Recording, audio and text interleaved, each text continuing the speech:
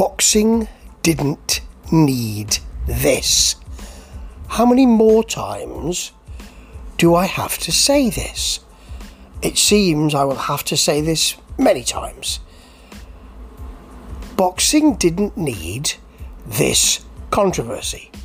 Because what this was, and I'm talking about the Virgil Ortiz Jr. versus Frederick Lawson fight, was supposed to be a fight of redemption.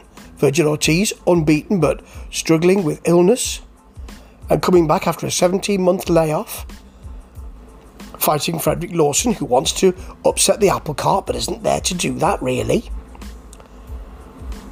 So this should be, well, Virgil Ortiz gets the rounds in, maybe stops Frederick Lawson in the middle rounds, or maybe outboxes him throughout the fight, and we have a wide card, but that's what we want. We want to see this redemptive story, a redemption story. Boxing's full of those. People who lost and came back to win and be champions. All of that. This is one of those. Or it should have been one of those. If it wasn't for Tony Weeks. Now, it's difficult to be a boxing referee. Of course it is. If you step in 1 second too late, that boxer can be hurt badly, and it can have terrible, terrible consequences, including death for boxers. So, of course, I understand the situation with boxing referees, and boxing referees need, in their very difficult job, to be able to question themselves, stay vigilant, and make a decision, a split-second decision, on whether that boxer is going to get up, whether they should take further punishment, whether that fight should be stopped. On this occasion, I believe Tony Weeks got this wrong. Now, people will be questioning this because of the recent Barroso stoppage, and ironically enough, Barroso was in the fight before this one on the card. People talked about that stoppage as being premature.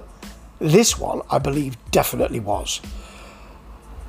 You know, it's been said about Ortiz that he just likes to get those punches in, whether they are being stopped on the guard, whether they are being caught on arms.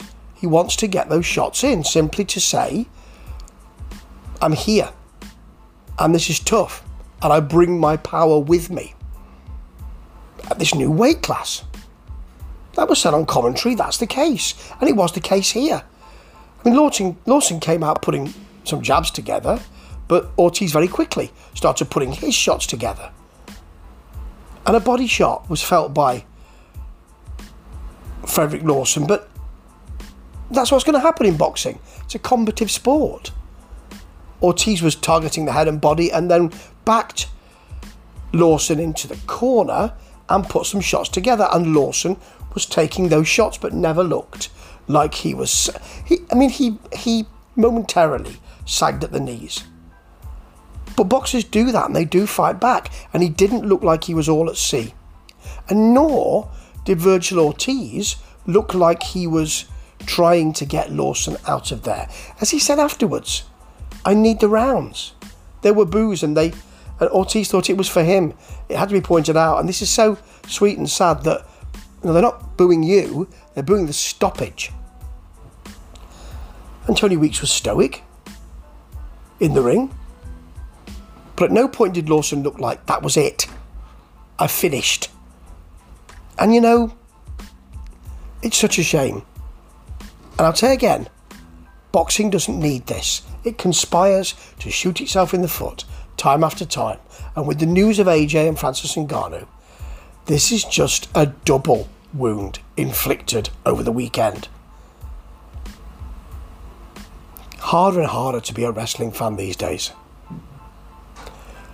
I said wrestling, I mean boxing, don't I?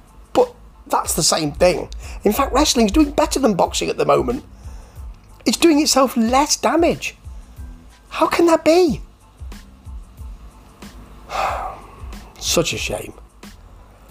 And of no one's making, but the decision maker.